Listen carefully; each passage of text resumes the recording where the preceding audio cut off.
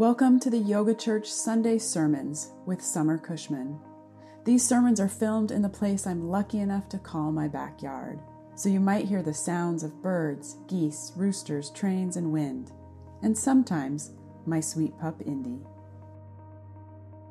In the Northern Hemisphere where I live, we've just celebrated the fall equinox, a time when the earth gives forth abundance, and the sun and moon model balance, giving us all equal day and night, equal light and dark.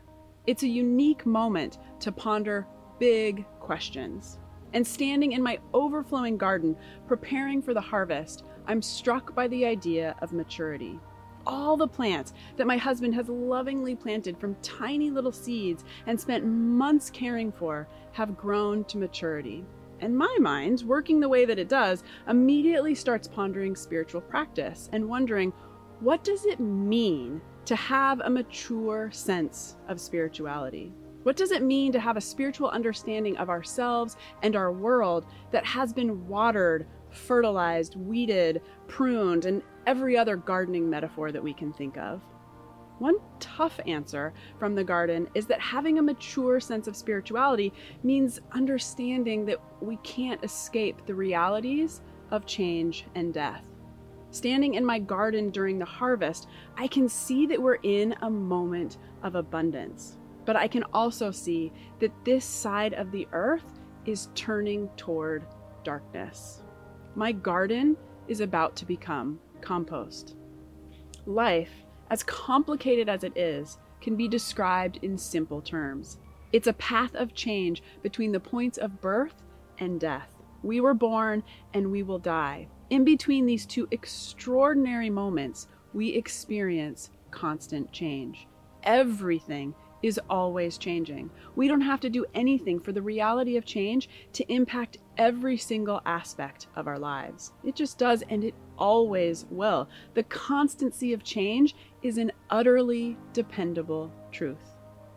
And I'm guessing this is why so many people claim to hate change. We hate it because we have no control over it. We can't stop it, we can't shore it up, and our attempts to deny it always fail. We are embodied beings clinging to a planet that's spinning through space. And whether we think about it or not, we know that death is coming. It's a daunting and wild reality that we find ourselves in, and it scares us. We fear change because we are wired for survival, which leaves us biased to search out the negative. We don't fear change because we're worried that good things are going to happen. We fear change because we have an innate need to keep bad things from happening. And ultimately, we fear change because we don't want to die. We don't want to become compost like our gardens. The Yoga Sutras teach us that this fear of death is an inherent part of us, no matter how wise we are. But the fear of death isn't the only inherent part of our being. The act of caring is also wired into our brains. Knowing how to care is a fundamental part of our survival instinct. And this amazing fact leaves us with a choice.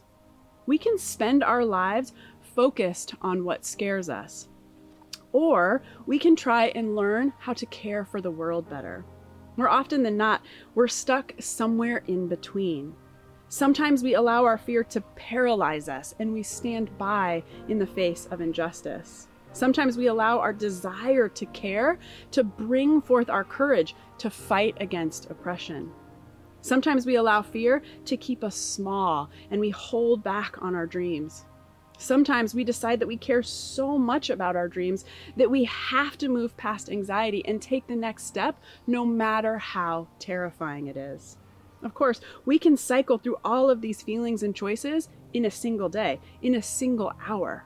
This constant mashing up of fear and caring is all part of the world of change. Remember, everything is always changing, and it's not going to stop. Spiritual practice is about moving through the reality of change with intention. A mature spiritual practice is one that understands that change is unabating. Hospital chaplain Amy Wright Glenn wrote that all that is seen, touched, tasted, held, heard, and thought shifts with each passing moment.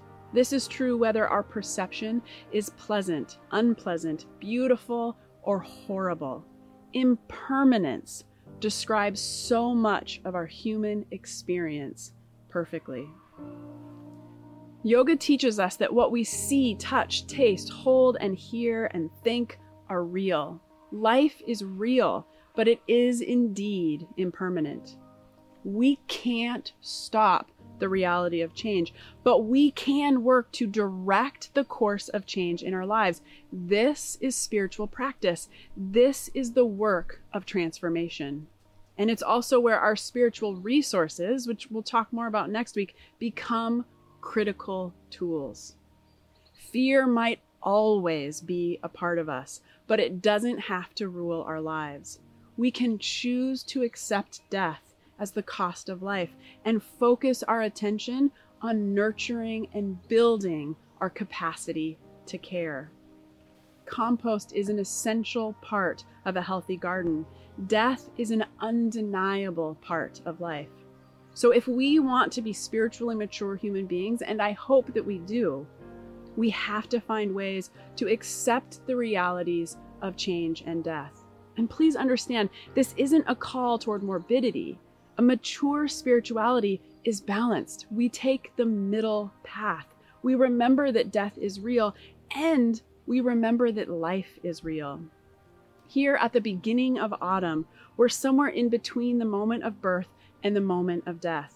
We have equal day and equal night, and in this middle point, the abundance of the garden is beckoning to us. It's the time for feasting. We're being called to celebrate life.